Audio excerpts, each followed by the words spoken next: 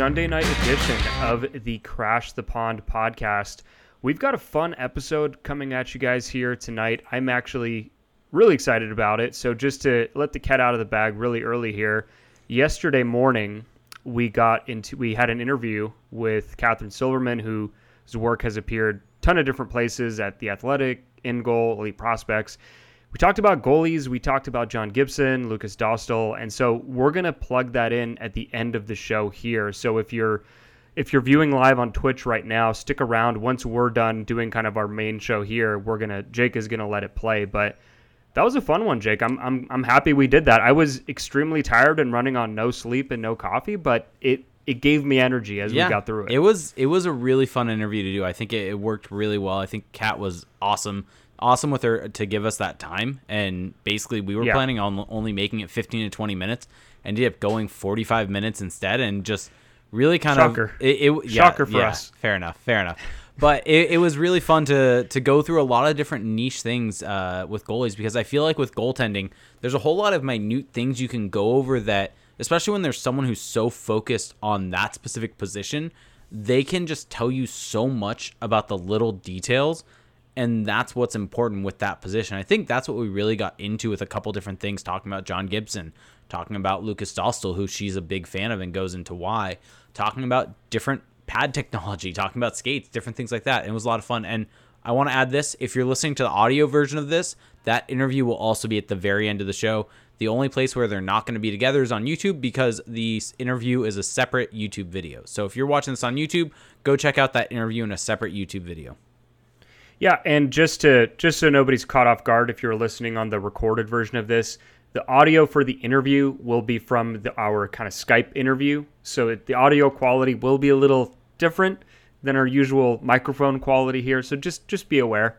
I'm the kind of podcast listener to the shows I listen to where I notice those things. So just letting you know ahead of time. But it was great. The biggest thing for me was just it made me kind of reevaluate how I look at goalies a little bit, because I think over the years I have gotten maybe a little too much into only looking at the goalie analytics that we have.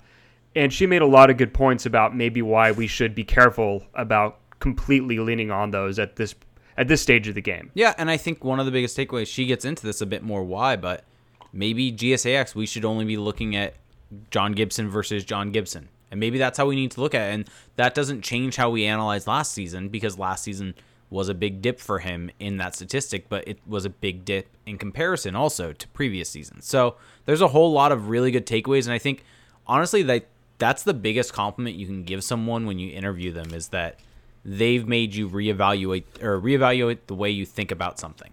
And they force you to kind of question your methodology on something and make sure that you understand what you're talking about. And I think she did that for us, and I hope that she does that for all of you.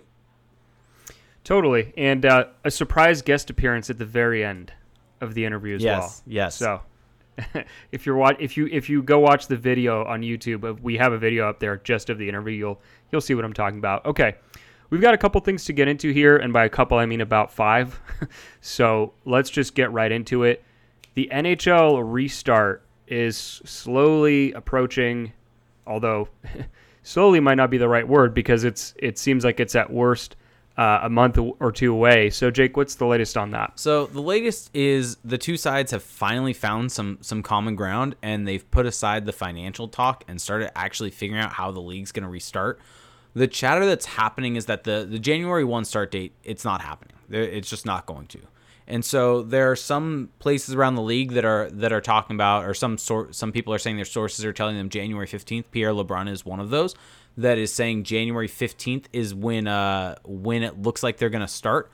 Brian Burke has actually said he's been told by other people that it's going to be about a February 1 start date with the January 15th training camp start. The January 15th start would be a January 1 training camp start or January 2nd training camp start. The big thing here, and the reason why that training camp would kind of push, is I guess players really don't want to lose Christmas. And so that's a big thing for them. Christmas is coming up. They very rarely get it, so they want to have that with their family this year, and then they're fine basically the 26th going straight into it if needed.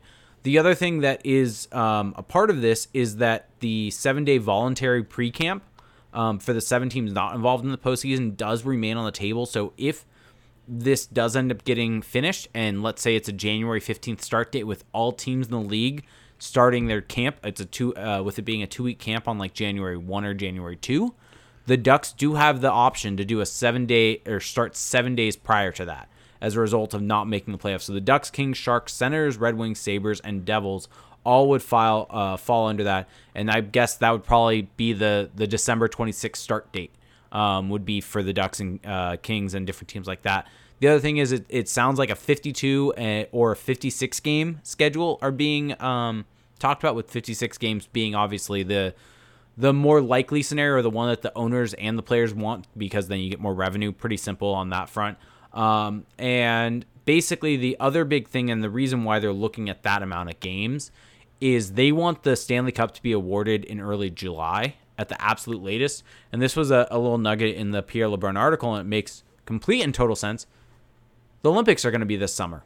So that's NBC's coverage. And so if you want to get time on NBC, you're not going to have any time during the Olympics to put your product on TV. So it makes complete sense that the NHL wants to have their Stanley Cup awarded prior to that. It makes sense that NBC wants that to happen. So that would make the most sense that they're looking at July. And basically, if these talks break down, if different things happen where it does force into February start, I bet the way that they would handle it would be an early or a less amount of games.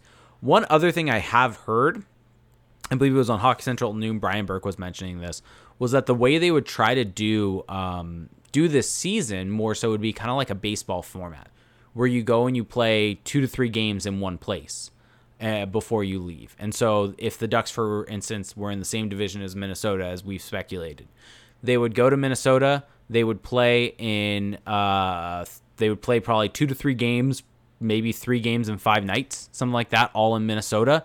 There's your 3 games. If that's however many games you end up playing against the Wild in Minnesota, you get all of your games against the Wild in Minnesota out of the way in one fell swoop to limit the amount of travel. And so it's a way to not only limit COVID spread, but also limit financial issues with limiting the amount of travel. So instead of in a normal season, when you go and play the Wild, let's say the Ducks were playing the Wild twice, you would go earlier in the season, later in the season. That's 2 different flights out to Minnesota and back. Typically on the road trip, it would be in a different all along the way, but you get the point that you're limiting the amount of airline miles that you have to put on and really reducing the cost there. So there's a lot of info there, that information dump that I just did on everyone. But basically, at the end of the day, what's talked about is January 2nd start date for most teams, potential 7 days earlier for the Ducks. January 15th is what's being talked about with the 52 to 56 game schedule, and it would most likely be all divisional. So we finally have some sort of schedule. We finally have the NHL backing off that January 1 date, because it didn't make sense that was going to happen. It sounds like January 15th. So what are your thoughts on all prediction. of this? Make a prediction. I'm going to say it's going to be a January 15th start date. Yeah, I think that the players want that time off, or they want to hold on to Christmas, like you said. But I think that the players are ready to go. Yeah. I mean, if you kind of read between the lines a little bit, how many players have we seen just like on their Instagrams or teams reposting that player X is headed back to his team city, and you have players converging back to their team's areas. So clearly the players are revved up and are probably skating, and still training at team facilities. So I think that January 1st definitely feels out of the question. It seems like too much would have to happen for that to be a reality. So I think my bet, if I were to make a prediction, although I want January 15th, knowing the NHL, I think it'll be closer to February 1st, or actually February 1st. Probably. The funny thing is that, as you mentioned with the Christmas date, it makes complete and total sense now that you look at this, and kind of as I've thought about this and looked at that date and looked at a calendar on top of that, the proposed January 2nd start date, if the teams that were not in the playoffs get that 7 days extra, that aligns with December 26th on the dot. That's not a coincidence right there. The players want Christmas. They're willing to start on the 26th. All 7 teams that weren't in the playoffs could start their training camp the day after Christmas.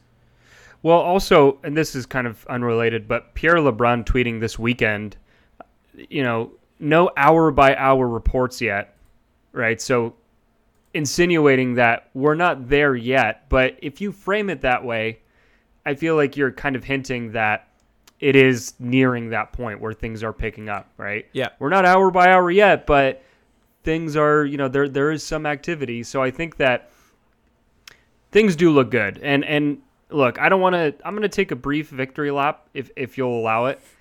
Sure. People were yelling about how there's going to be another lockout, how this is classic NHL, there's not going to be a season, greedy owners, blah, blah, and look where we are now.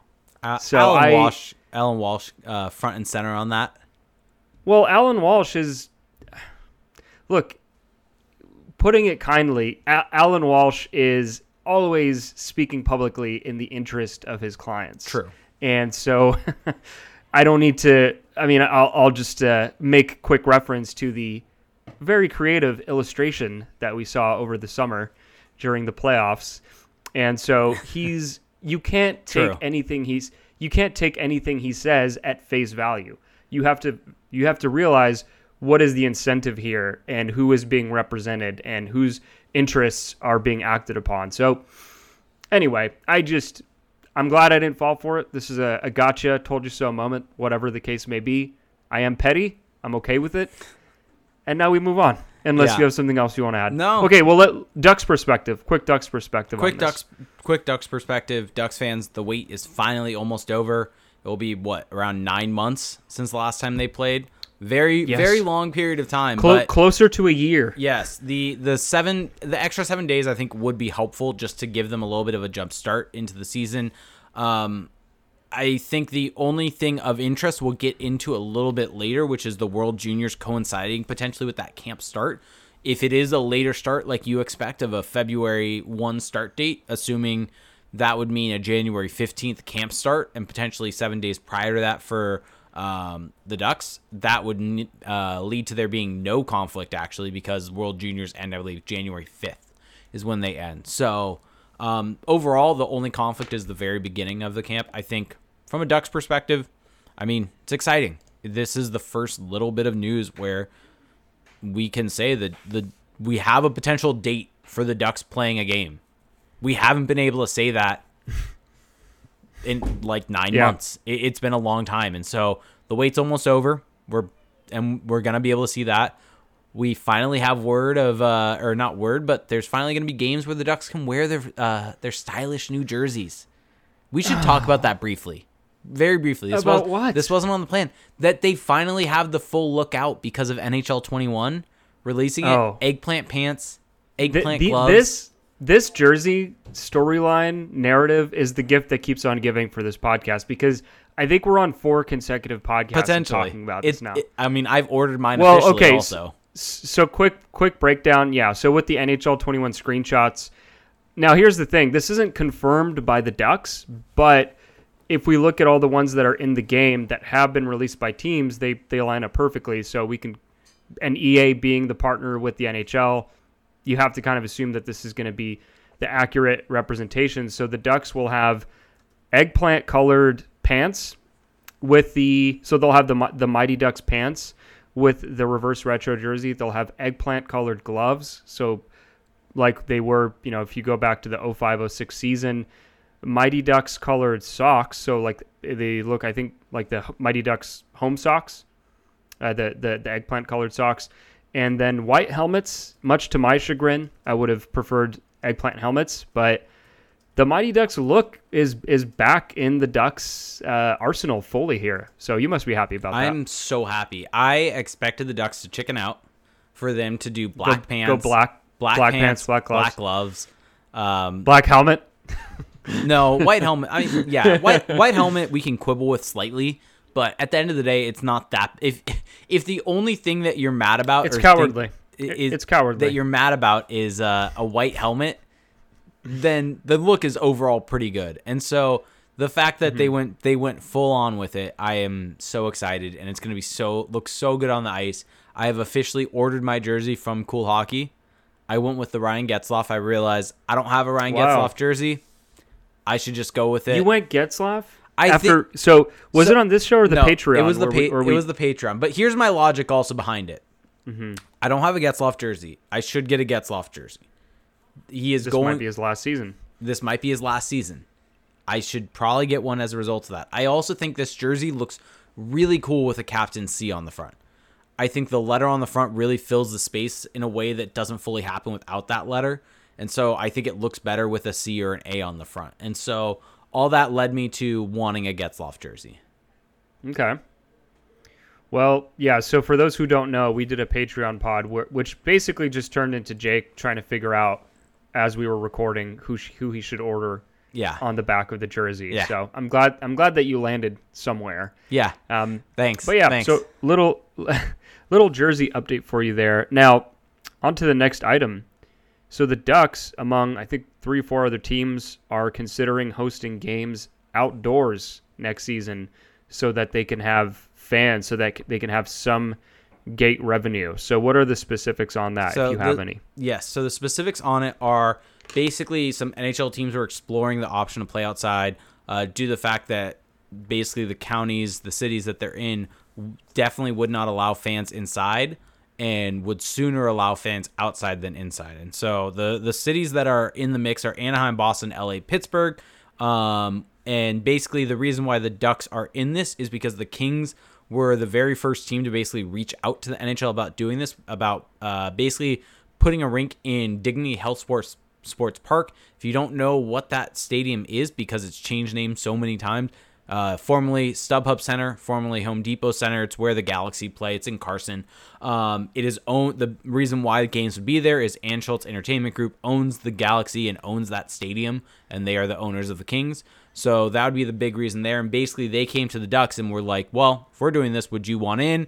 Helps front the cost of that, and so that is the big reason for doing that. And it sounds unlikely from what Bill Daly said that this would actually happen. So sorry to throw a kind of a wet blanket on all of this, but Bill Daly said it's not likely we'll play games outdoors 2020-21 plans don't adequately take into account the cost associated. So basically the amount of cost that would go into this doesn't make it worth it for the small amount of fans that you would have there. Now, that's the thing. Even if you have the outdoor game, it's not like you're going to pack the stadium. Correct. So, and having said that, people would probably wonder, is this possible? Could they even do it? Different things like that. I think it was Hockey Central at noon when I was listening to it. Brian Burke mentioned, I can't remember, Dan Craig, is that the Ice Guru guy for the NHL that does all the outdoor stuff? I think it is Dan Craig. But he mentioned that basically they could do a rink as long as it's 70 degrees outside. Anything over that is, I think, when they get into some issues. The biggest concern that they have is sunlight, though.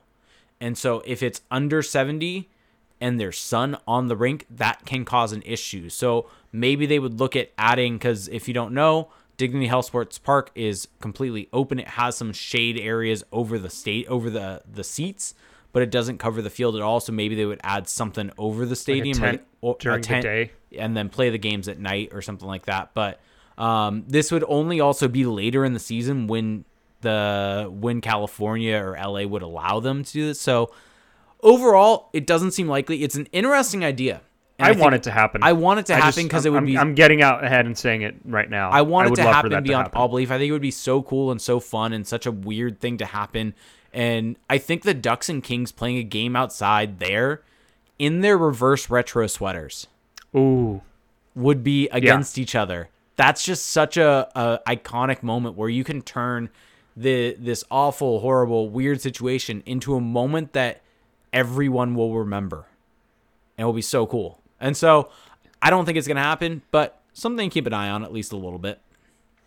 I hope it happens. Like you said, there's a lot of barriers that seem to need to be cleared for that to actually occur. But it's cool that they're at least thinking like that they're trying to look for creative solutions to what is a rough hand to start with. Let's just put it that way. Yeah. But it's good. I think things overall, it just kind of zooming out a little bit before we get on to the next few topics here. It feels like things are starting to, And this is, even though things right now are so tough with the pandemic, it does feel like things are starting. It feels like there's a future now. Like there's life after this, right? Yeah. Would you agree with that statement? Yeah. With all the news of vaccines and countries, you saw the UK approve a vaccine this week, which is the first Western country to do so.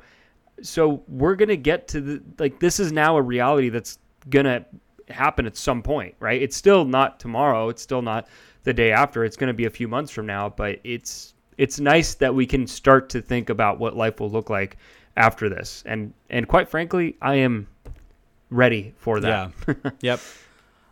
So next bit of news, Lukas Dostal. We've talked about him. Coming to America. Yes, we've talked about him a little bit here and there on this show, obviously, and obviously you can just a little bit. You can hear what Kat Silverman's thoughts on him are. Spoiler alert: she loves him. But regardless, it was announced. Yves or Ilves, I've never actually understand how to pronounce that team name. Ilves. Put out a tweet basically saying basically his loan has been terminated. He's coming over to North America. And so Lukas Dostal is officially coming to Ducks. The Ducks will be as a part of the training camp. More likely than not, he'll probably be in the AHL if the AHL even happens. But here's we'll let you kind of listen to the Kat Silverman interview. She does a much better job than you and I could probably do about talking about his game, seeing as she's seen probably more of his game than either of us have. But some of the numbers on him are just very not shocking, but they're so impressive. They're startling. Because of how good they are. There was the word I was looking for. But last season in in Liga, he had a .928 save percentage in 43 games. That was good for third in Liga last year. And if you go and look a little bit deeper and look at guys, because last year would have been his draft plus 2 season, you look at Liga and look at guys in their draft plus 2 season. In the last 20 years, the best save percentage by someone in their draft plus 2 season was a .929 save percentage. In 47 games, UC Saros put up a .929. Dostal, like I said, .928. Other guys in that category that have gone on to have some pretty good careers, Tuukka Rask, even some guys that have just become solid NHLers or decent NHLers. Kerry Ramos there, he's, like I said, decent NHLer. Decent, yeah, right? But Alexander Georgiev, .915 save percentage in his draft plus 2 season in Finland. And so there are some good players that have come out of this league, some great goaltenders that have come out of this league. And for him to be... That fifth, league is a goalie factory. For him to be fifth all-time fifth in the last 20 years in save percentage by someone in their draft plus 2 season, that is impressive. That shows you what type of game he has and how good he is at such a young age. And the biggest thing for him now, and this is why it makes total sense that the Ducks are bringing him over, is adjusting to North American ice, adjusting to the different angles, the different play style. Because Finland does not play on an Olympic-sized rink. They play on a bit of a hybrid. It's halfway between an Olympic-sized rink and an NHL-sized rink. But there is still an adjustment that comes playing on a North American-sized ice. And so, just for the record, though, this current season, Lukas Dostal, I think what was it, 941 save percentage in 11 games. So he was just otherworldly over there. And it was time for him to come over. It's time for him to get adjusted to North American ice. And I'm really excited for what this means for the Ducks, because he may not become a John Gibson replacement in the sense of a Vezina winner, top tier goalie like John Gibson has become, but there is a ceiling there of that. And I think that is what is exciting, is that you have this guy that could potentially come in and push Gibson a little bit and provide an option. In worst case scenario, he becomes good, and either that leads you to trade Gibson or you trade Dostal for something. And I think overall, having someone this good in your system is a good thing for the franchise overall. But, I mean, you look at some scouting reports, I mean, such a shame that he's 6'1". Don't worry, folks. We brought this up with Kat, and it was good. It was good. I won't go any further. But what's interesting, this is a total tangent, but with Georgiev, I didn't realize that he played in Finland. I didn't either until looking at this list. And I didn't even know he was Bulgarian or born in Bulgaria. So anyway, the more you know. Back to Dostal, though. So I think that the way I see this playing out, I think one way that this could play out, which would be interesting, is the Ducks just have the best tandem in the NHL. They don't pay John Gibson an exorbitant amount. He's at $6.4 million a year, and with Dostal, who's going to be on an ELC, even when he does have to be extended after that, it's unlikely he's going to fetch this big extension unless the Ducks trade Gibson before that, or right. It just feels like he's not going to command that big money just with the way this hierarchy is set up. So if the Ducks could have this excellent tandem where you can take quite a bit of work off of John Gibson's plate, I'm thinking a clean split, 41-41 in an 82 game season.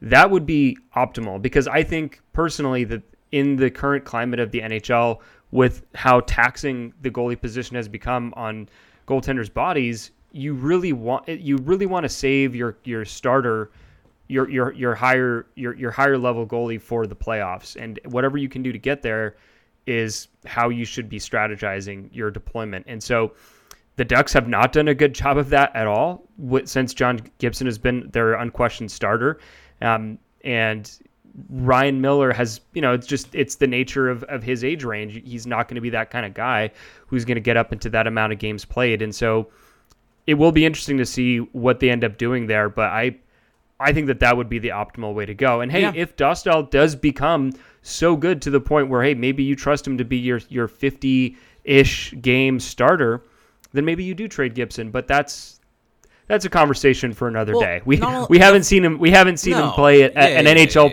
NHL preseason game or an NHL regular season game. So but that's a good problem to have. Basically, it is it's good. I mean, this is kind of an unexpected big positive point in the Ducks prospect pool, because we've talked a lot about how the Ducks prospect pool is lacking in star talent, and Lukas Dostal, as far as goaltenders are concerned, is closer to that than not being a potential star caliber goalie. And so that's exciting. And it changes your long-term outlook, because it's such an impactful position that it gives you some flexibility. Now, I would still caution, right, as much as we're singing his praises here, rightfully so, he's earned every bit of it. We have to see him play in the NHL. And with goalies, one thing to remember is the development curve, it takes longer for them to really get to that point where they're comfortable NHL starters or even backups. So wait and see approach, but it's good so far. It's exciting. Yep, exactly. Okay. Well, we're just rolling through here. Now this one may take a little longer for reasons that Jake has forced upon the show, but you'll find out why I'm saying that. Forced upon this show. What do you mean by that? World Junior Championships are happening. For those who didn't know, there's a bubble in Edmonton, I believe. Yes. Actually, it's the same as the NHL bubble. Same location. Starts on Christmas Day, I believe, or is it Boxing? Nope. Start on Christmas Day exactly. So they go Christmas from Day, December 25th to not January 5th. January 6th is when the potential final would be. Also, before we get into before we get into the rosters, all those different things, Lewis brings up in our chat a good point. Mm-hmm. Have you seen the skates for the World Juniors? You haven't seen this? Oh, no. Wow. I'm going to need to find this and send it to you, because we'll need to talk about this at some point. But Bauer released that they have skates for each team to wear, and they basically have that country's flag on the back. I see them. Those are cool. So good. And the fact that we're actually getting skates that are customized in different ways like that makes me so happy, because I feel like skates are the one thing that the NHL should do more with. CCM is doing it as well, apparently. Oh, they are? So it's just basically no matter what manufacturer you're using, they're going to have that. They're going to look so cool. The CCM ones actually look better. Oh, really? So, I'm going to need to look this up then. Yes. Well, so anyway, all of this this was from last year's World Junior. Sorry. So CCM had actually already done this. So Bauer late to the party, but I guess they're doing it for multiple teams. For the World Juniors, though, from a Ducks perspective, the Ducks have a handful of players that are participating in their team's respective camps, and we don't know if all of them will actually end up being on the team, but once I read you the names, we'll see how you feel. So for Sweden, Albin Sundsvik, who the Ducks drafted this year. And then for Team USA, you've got Samuel Colangelo, who the Ducks drafted in 2020, Henry Thrun, Jackson Lacombe, Trevor Zegras, and then on Canada, as you'd imagine, Jamie Drysdale. So let's go. How do you want to do this? How do you want to break down each? You want to go team by team? Sure. Let's start with Sweden. Let's get this out of the way. It will be the quickest one. Albin Sundsvik, does he make the team? I think there's potential there. If you look at a roster from about a month ago when they were playing some development camp games against different teams, Albin Sundsvik was involved with the roster and played, I believe, a third or fourth line center role for the team. And so it seems like he does have the trust of that coach. So I wouldn't be shocked if he makes the team, but it would be in a lower six role, not playing huge minutes for Team Sweden. With obviously the bigger minutes going to guys like Lucas Raymond, Alexander Holtz, different guys like that as compared to an Albin Sundsvik. But I wouldn't be shocked if he makes it. I also wouldn't be shocked if he didn't make it. So I don't think he's that high end of a player. So I don't think big take. They benefit necessarily from having him.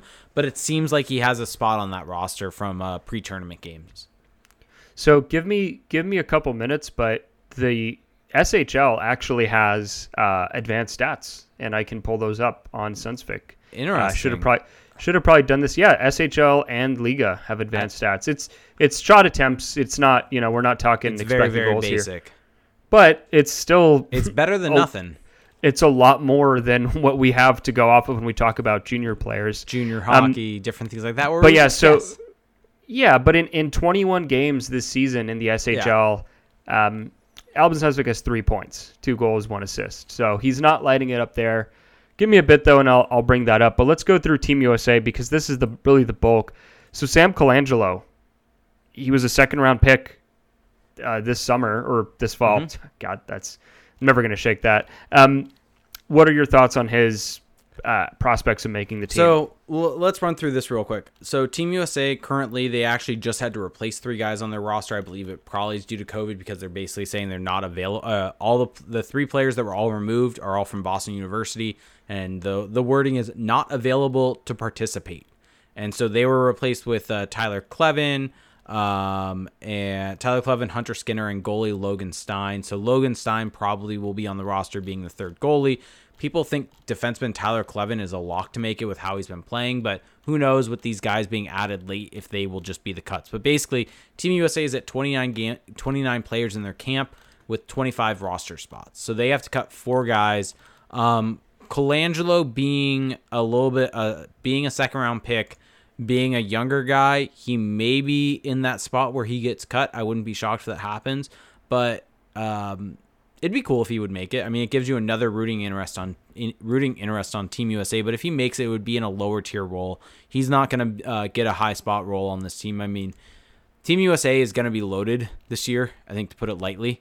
Trevor Zegras, Alex Turcotte, Arthur Kaliev, basically bringing back a team last year that made it out of group stage and added another year of experience on them. And so this is going to be a really fun team to watch. I mean, Cole Caulfield's going to be there. So I wouldn't be shocked. Once again, I think this is kind of how I feel about a lot of guys that had just been drafted. Unless you're a early first round pick, you're never a lock to make your World Junior team. And so the fact that Colangelo was a second round pick makes me kind of question a little bit whether he's going to end up being there. But there is chance. I mean, like I said, there's 4 players that have to be cut from this roster. And some there will have to be. They have currently 1, 2, 3, 4, 5, 6, 7, 8, 9. 1 or 2 of those are going to have to be defensemen. So if 1 or 2 of those is going to be defensemen, that leaves 2 forwards. So can he beat out some of the guys? I think it's really going to come down to the next week where they hold camp. And can he kind of get on this roster? Can he beat out a Brendan Brisson? Can he beat out a Thomas Bordelot? Can he get on this roster over a Brett Berard? And these are the guys that he's probably going to be fighting with for a roster spot. So he's in the mix. Obviously, he's on the roster, and there aren't that many cuts left. So there is a chance. Okay. Well, there you go, folks. There's a chance. You're saying there's a chance. Yeah. Okay. How about Henry Thrun? I think feels like a lock. I feel like Henry Thrun is a lock to make this camp. I mean, he had a fantastic season at Harvard last year. He's obviously now, because Harvard is not playing this season, he has made the transition over to, I believe, the Chicago Steelers, where he's playing in the USHL. And I'm pulling up his stats real quick over there, but he's playing for the Dubuque Fighting Saints, not the Chicago Steel. I think the Ducks just have so many players on the Chicago Steel. That's just such a big franchise that that's where you think of. But he's played in 2 games so far for them, -2 rating, but we know how plus minus goes. So I think he's a lock. I mean, 31 games last year for Harvard, 21 points in those games, was a very solid contributor for that Harvard team. You got to think he's a lock to make this team. He's not going to be a top pairing defenseman, though, for the Team USA. He probably isn't even going to see power play time. I mean, this team has Cam York on it. I mean, you maybe would even think that another Ducks prospect, Jackson Lacombe, ends up getting power play time, seeing as that's more of his role and mold as a power play type defenseman. But maybe he sees some time on the second unit, maybe. But I think he's a lock to make this team. Okay. So it sounds like you're less high on Lacombe making the team? I think Lacombe is in the mix on the defense, but like I said, he's on that bubble. I don't think he's a lock to make this roster. There are going to be some cuts. Like I said, 4 cuts from this roster. There is potential that he ends up not playing and not making this team. I think Ryan Johnson, I've watched a couple or watched some highlights of Minnesota, and I think Ryan Johnson has gotten time over Lacombe on the power play for Minnesota so far this year. And so that doesn't really lend itself well to for Lacombe making the roster and being on the power play if you have a guy on the roster that is getting minutes over you on your own team. So I think he can make it on the bubble. Who knows how big of an impact he would have. Similar to Colangelo, would be kind of fun to have him there, have another rooting interest. But if I had to put money on how many Ducks would make Team USA, I would say probably 3. I think one of Lacombe or Colangelo will be on this roster, but I don't think both. Okay. We're going to skip Zegras for now. Just for now, for reasons that will become apparent. One thing I did want to point out just before we get to Jamie Drysdale, Albin Sunsvik this year in the SHL, 48.46 Corsi for percentage, negative 7.94 relative to his team, 7.94%. So 48.4 doesn't sound that bad. It's just below break even. But when he's out there, I don't even know how to pronounce it, Skellefteå, I'm not AIK, whatever, however you want to pronounce it, they are significantly worse just from a shot share perspective than when he's not on the ice. So that's it's not great. I mean, I don't really know how to, if these stats are totally worth interpreting. One thing to note is that in the previous seasons he's played there, he's never been this just huge net positive when he's out on the ice. He's either well below break even or closer to break even, but he's never actually hit 50%. So yep.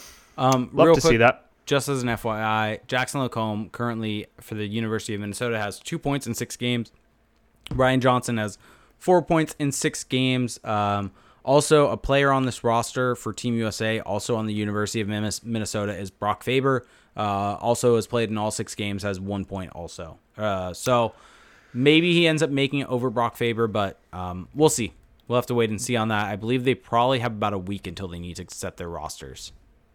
Jamie Drysdale, lock. Absolute lock. Should be on the top pairing, I would assume. Top He'll probably be power on the right side with Bowen Byram being on the left side for that spot. So expect Jamie Drysdale to play big minutes. He was paired with Bowen Byram a bunch during the pre-tournament camp. And so it's going to be exciting to watch Team Canada to see what Jamie Drysdale can do with elevated minutes, with an elevated role. He's going to be, they're probably going to be set with shutting down the other team's top lines. We could potentially see Jamie Drysdale against Trevor Zegras in this tournament, which could be really interesting to see those two go up against each other, and the skating and the creativity of Zegras trying to go up against the skating of Drysdale and see what they can do against each other. Could be really fun to see that. Now we finish off with Trevor Zegras, who, I mean, he's a lock to make this team, right? Yes. But from a Ducks perspective, because the Ducks, I think, have to be considered a little bit, just from you personally and as an organization, do you think it's better for him to play in the World Juniors or just focus on getting ready for the NHL camp? So I think no matter what, in my personal opinion, I think playing in World Juniors is better. I think the only conversation that we could have is if the NHL was going on right now and World Juniors would cause him to miss actual NHL games against NHL competition, I think you could have a conversation over whether he should go to World Juniors or play in the NHL. But if it's training camp, if it's pre-camp, even with how it is, with the potential for the only thing he's missing is those additional 7 days of camp, different things like that, I think it's personally a no-brainer for Trevor Zegras to play in this tournament. I mean, a lot of players have said that the World Juniors is hugely important to their development. And I think the other thing with Zegras that's important for it this year is that if he's in the NHL this year, he's probably not going to be on top line minutes. He's probably going to be getting, 10 to 15 minutes a night, probably not getting going up against other teams' shutdown lines, probably getting a little bit softer minutes, softer matchups to get his feet wet a little bit in the NHL. Maybe if he ends up tearing it apart, maybe other teams take notice. Maybe they start matching up top defensemen.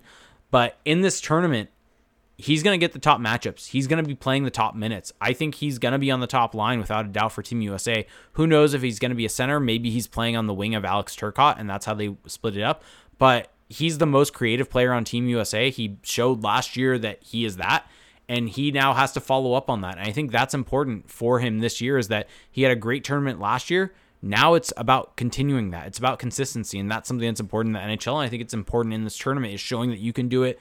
You can do it the previous year on lower minutes. You can do it this year in higher minutes. And I think that's an important situation for him. And it's a high leverage tournament. It's a short tournament. It's 2 weeks. It's not going to take him out of camp for that long. Yes, there is the risk of injury, but I think what he has to gain from this tournament, especially if he has a great tournament and then can go into camp right after that, I think that benefits him more than just being around, going to great parks, skating with guys. I think he just has a lot more to gain from a skill level, from a development level on all different fronts, and it doesn't take away from any NHL game time. So I'm of two minds on this. I mostly agree with everything you're saying. Of course, playing in this high-stakes tournament against the very best in your age group, how could that not benefit you to go through that? For me, kind of my only reservations are more of the opportunity cost of going. I think that if he goes to this tournament, he's going to come back, be in training camp, and if he does arrive late, which I don't know how that's going to shake out with the way the schedule is lining up, I feel like that may diminish the chances that he makes the team out of camp, and then that could extend the time he has to play in the AHL, depending on what the AHL looks like, and that just means it's going to be longer for us to see him in the NHL. And so, is that such a bad thing? No, not necessarily. I would just prefer to see him in the NHL right away, because ultimately that's where he intends on playing, and I don't think that he's the kind of player who's going to need a ton of grooming in the AHL. I think that maybe we have overstated just how impactful he will be right away, because he's going to be making a significant leap from college into pro hockey. And there are some people who think that maybe he made the jump too early.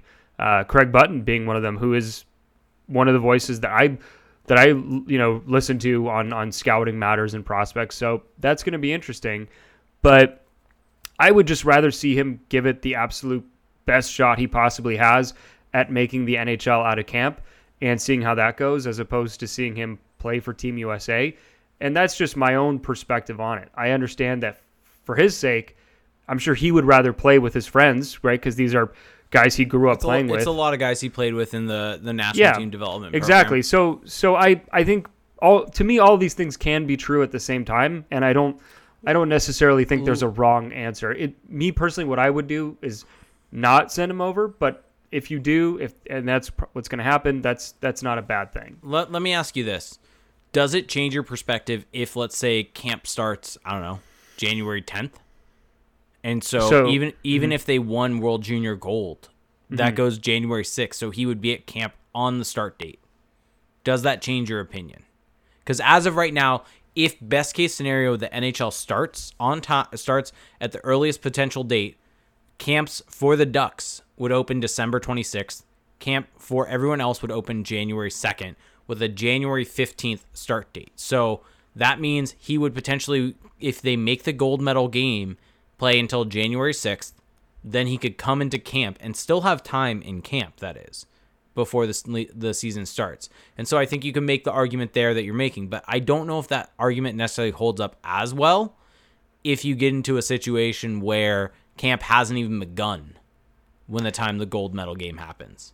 Well, so to me, even if, let's say, you show up even if you show up before camp starts or the same day or the day before, you've just gone through this very intense tournament. You're not going to be... Okay. You're not hitting the ground running, in my opinion, because you're spent, right? You're giving it, in theory, you're out there giving it everything you possibly have to go and get that gold medal, right? To win the tournament. Mm-hmm. And so I think that does take away a little bit from your ability to then be at your best in a training camp. Now these guys are young and they have a ton of energy. They haven't been sitting around, but they've just been training for the past year almost. And so they've got a lot of gas in the tank.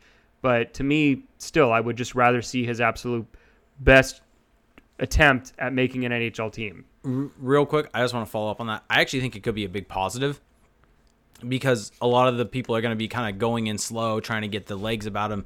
The Ducks haven't played in 9 months, different things like that. Whereas he's going to have 2 weeks of very quick games, back to back to back to back, which is honestly how the NHL season is potentially going to go. That's fair. And so I think it's going to be good. A good situation for him on that. So that's basically it there. Real quick, want to mention this. Hockey Boys asked us if there's any word on what's happening with the AHL. The only thing that I've seen or heard on that is listening to a couple different things is that there's no way that the Canadian teams are moving their AHL teams to Canada because it didn't make sense cost-wise for them to play games in their stadiums. So, for instance, Calgary Flames, their team is in Stockton. So, for them to move the Stockton Flames and have them just play in Calgary in the Calgary building. Stockton Heat. Stockton Heat. But, move them to Calgary, play them in Calgary, and just do a Canadian AHL division. The cost was too prohibitive for that to happen. So, with that being the case, there's talk of potentially not having AHL teams for those guys, I think, and just doing a taxi squad. So they just have a reserve list that practice is potentially what will happen. So kind of like even the NFL. kind of like MLB also. And so even the AHL is kind of in flux. And so we should not take for granted that there's going to be an AHL season, or if there is, what it will even look like. There may not be a full slate of AHL teams. You may just see, I don't know, San Diego, San Jose, LA, or Ontario, maybe Vegas has their team, and same thing with Arizona. They just all play each other, and it's almost like this localized little group of teams just to play each other at games and games against each other at a high level competition. So who knows? I haven't seen anything official on what's happening there, but that is what I heard on the taxi squad situation, which would and that does affect the Ducks because there's a few guys who are not going to make the team out of camp. And if Lucas Dostal more likely than not will be an AHLer, and so what's happening there?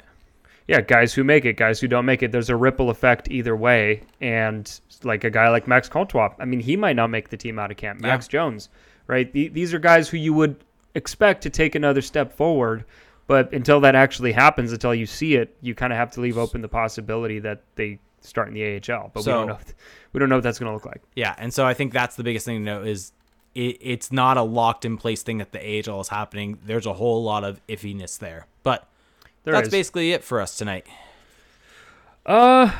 Did you want to go over the fan vote? It's up to you. I'll leave it to you. Do you want to save it for the Patreon or take care of it here? Let's see here. One thing there's a couple of tidbits I wanted to go over. Okay. We'll just run through these. So The Athletic did a fan confidence survey for each team, and just asking a number of different topics. And they did a scale for some of these, and for others it was a pie chart. So let me just ask you if you agree with these. So this is the first question. Which directions should the Ducks go in 2020, 2021? So 59.2% of responders said push for the number one pick, and 40.8% of responders they said that the Ducks should push for the playoffs. So where would you have fallen into? What category? This is 564 responses, by the way. I would have fallen in to go for the number one pick. I think it's actually respondents, not responders. Anyway, grammar issues. But yeah, I mean, that's probably what they should be doing if we really are honest with ourselves. Okay, 1 through 5 scale. 5 being the highest. Real quick, Hockey Boys brings up a really good point on the tank thing. Yes. If there's a year to tank, it's now. No fans in attendance, so you don't have to worry about revenue. True, and you don't have to have the whole, someone spent their hard-earned money to come see you, and you gave them a subpar product. Yeah. So that's a good point, yeah. Should the Ducks break up their current core, so Getzlaf, Rakell, Lindholm, Fowler, Gibson, etc.? Yeah. 60% said no. Yeah, it makes sense that 60% says no, but the answer is yes. Okay. How concerned are you about the team's current direction? So 32% said that was the highest percentage. We're at a 3 out of 5 level of concern. Where are you seeing this order? I have the article up, and it is so different. Well, there's a lot of these. There's a lot of items. Okay, yeah. The order I've got is different, but let's keep going. There's a 1, 2, 3, 4, and 5. I'm so confused. Okay. What do you mean? No, I think... Are the we x-axis is 1, 2, 3, 4, 5. We're just not looking at the same thing. We're not looking at the same thing at all. Level of concern about the team's current direction, 1 through 5. 5. The majority of responders said 3 out of 5. Yeah, it's a 5. You would be... So if you say 5, that means you're in the 12.5%. Interesting. Yeah. Interesting. 5. What is your confidence level in Bob Murray as a general manager? Can you guess which number was the highest percentage? Can I guess? I haven't gone to it, but I bet it's probably 2. It's actually 36%. Now, should be 1. Now, 3.4%, which is 19 people, had a 5 out of 5 confidence level in Bob Murray. Is that just Bob Murray's family that just all got athletic subscriptions? Those are the at people the same time. Those are the people that somehow end up in our mentions from time to time. Yes. Okay. Here's an interesting one. What is your confidence level in Dallas Eakins as a coach? So, the majority was 3 out of 5, 46.2%, but there was 36.8%, which is not a trivial percentage by any means, who had him at 4 out of 5. So, where would you have landed in that? I think I would have been at a 3. I think my confidence is mediocre. It's lukewarm. It's not. I'm not overconfident. I'm not underconfident. I think we need another year to see what actually happens, and I think that's why I end up at a 3. We also need a better roster, I think, to understand what he can do. What's interesting to me is that more people had him at 5 than at 1, and you would think the way last season went that maybe that would have been flipped. So 31 people voted 5 out of 5, and 3 people had him at 1 out of 5. So who are these 3 people? Are they just enemies? I have a hunch. I have a hunch at who those 3 people are. We know them. We know them. Benny, Time, we're calling you out. It's all good. Love you guys. Let me see. Let me give you a couple more, just a couple more, because it's kind of fun to get your reaction on this. Keep the captain right where he is at the right price. So would you re-sign Ryan Getzlaf? So 88.4% of people said yes, they would re-sign him. Where are you at on that? Yeah, you re-sign him. Yeah. Well, apparently I'm team Getzlaf is great and Getzlaf is untouchable. You per are? my last article. Oh yeah. That's right. Yeah. You had a whole a video made about your piece. Yeah, it's an honor. It really is. Anyway, okay, let me give you one last one here. So this is kind of interesting. Let's see here. Where was it? So who is the Ducks' best blue liner? And 65.8% of responders, which I would say is a healthy majority, had Hampus Lindholm as the best blue liner on the team. And Cam Fowler only claimed, and only in quotes, 24.9%. Is there anything about that surprises you? No, and Lindholm should be the best defense, or considered the best defenseman on this team. Fowler was the best defenseman last season. But I think Maybe? Lindholm was the best defenseman. Maybe. I think he was the best defenseman last year. Yeah, I think there might be. I think there's still an argument for Lindholm, but I do find it interesting that it's such a overwhelming majority for Lindholm because I think a lot of fans still, at least my thought, maybe Athletic subscribers are just not of the same. They're not the same people that I get in my mentions when I criticize Fowler. That it's always felt like people still regard Fowler as the best defenseman on the team, and I guess maybe Lindholm is getting more love than I expected. Yeah, potentially. Okay. There was another one that I really wanted to bring up to you, but here we go. Okay. Are you ready for this? Mm-hmm.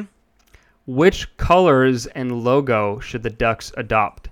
So 20.6% of responders said the 2005 to present era, which I would assume means the current kind of black, gold. Orange and black. Yeah.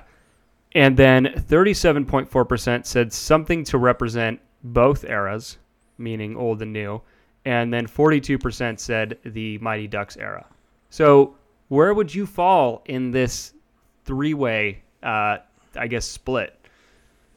I mean, I'd end up in the Mighty Ducks one more so, but I would say Really? I do want not even a blend. I think a blend would be nice, but my way of blending is not a mishmash of jersey stuff. It's bringing back the Mighty Ducks jersey and then having a third jersey that's orange, and you can have the Web D on the front of it as the third logo. The thing is do that something like that. This is specifically about colors. So colors. I don't necessarily know how you do a blend of both. You can't colors. really orange and eggplant and jade. Don't really go to. I mean, no. Maybe just stick with eggplant and jade. Just stick with it. Jade and orange. Jade and orange. No. Okay. No. Well, this was fun. This little mini pod. This. So just for those who are going to stick around in our live chat here. So we're going to play the Cat Silverman interview. So you can stick around and watch that if you'd like. And for those of you listening on the audio recorded version, we're going to play that interview here in just a couple of minutes. But before we get out of here, as we always do, a few ways that you can support the show. So number one, would you say Patreon is number one? I think Patreon's number one. I think that is the way that you can support us, that you as a listener get the most out of it. Agreed. Yeah. So for $1 a month, you get access to our Discord chat, which is a lot of fun. We're adding different features to that, and that's where you can chat with fellow Ducks fans who tend to be really kind of diehard fans, or if you're a casual fan and you're just looking to learn more about the team, or you're kind of maybe test some of your theories or opinions on the team. I think that it's definitely a healthy place for discussion, which is not always common on the internet. And so that's for $1 a month. You get access to that. And once the season begins, which we know it will in the near future, you will also have access to our live chat during the game. So we're going to hop in there during games and just go back and forth with patrons, which is something I actually miss. I miss texting or messaging people while watching hockey. And one thing we should add is that as we're gonna add, we'll probably add it to probably the $5 a month tier. We'll discuss a little bit more, but we're in talks. Something on me. Yeah, we've talked about it. we haven't confirmed how we're gonna do it, but we're gonna do some sort of watch along for Ducks games, specifically with the Patreon, and do it through Discord, or do it through maybe a Zoom, do it through Patreon, different things like that. Patreon, I believe, has a way for you to do a live stream, and so we could do it through there. So we're gonna make this as fun as possible, because the Ducks being back on our TV screens is reason to celebrate. So we have to make it special.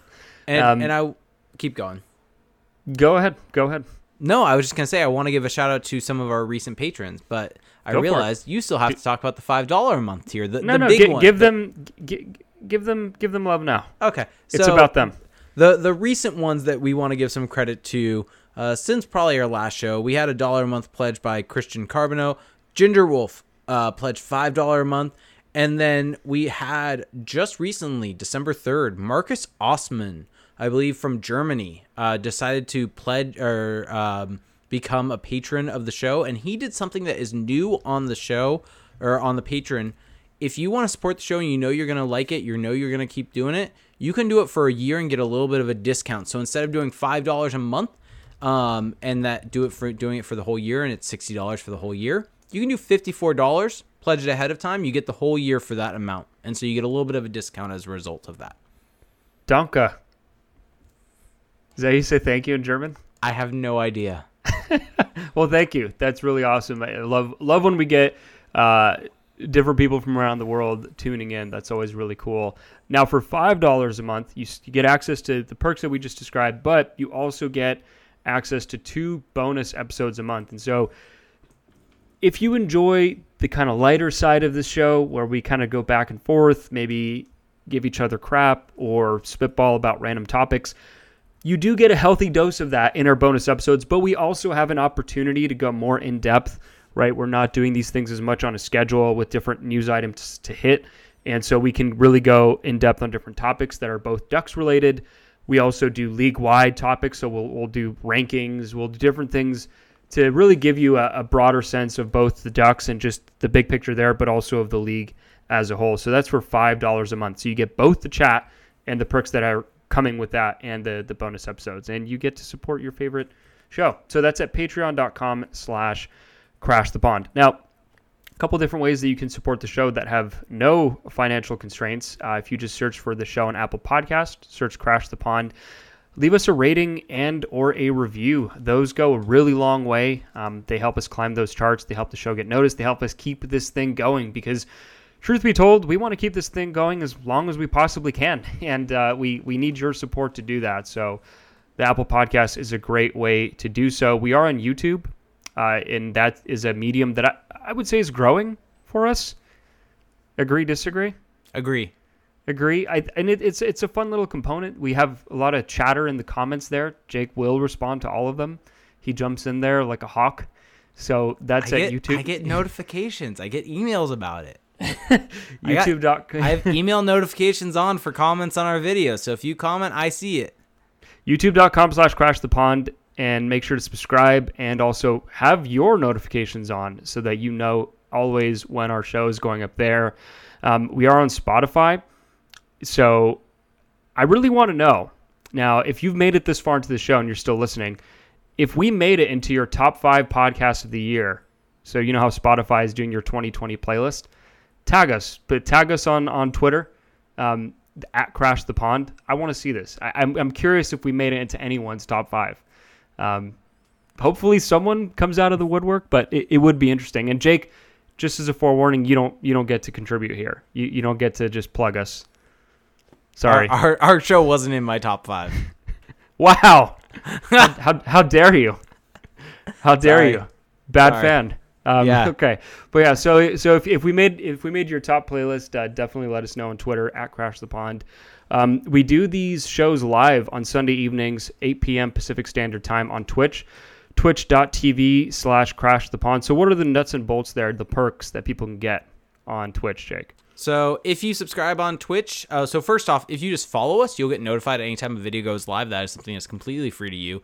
If you want to subscribe to the channel, if you have Amazon Prime, you get one free Twitch, I believe it's Twitch Prime Gaming or Twitch Gaming, I believe is what they're calling it now, subscription a month. You just have to link your Amazon Prime account to your Twitch account and hit that subscribe button.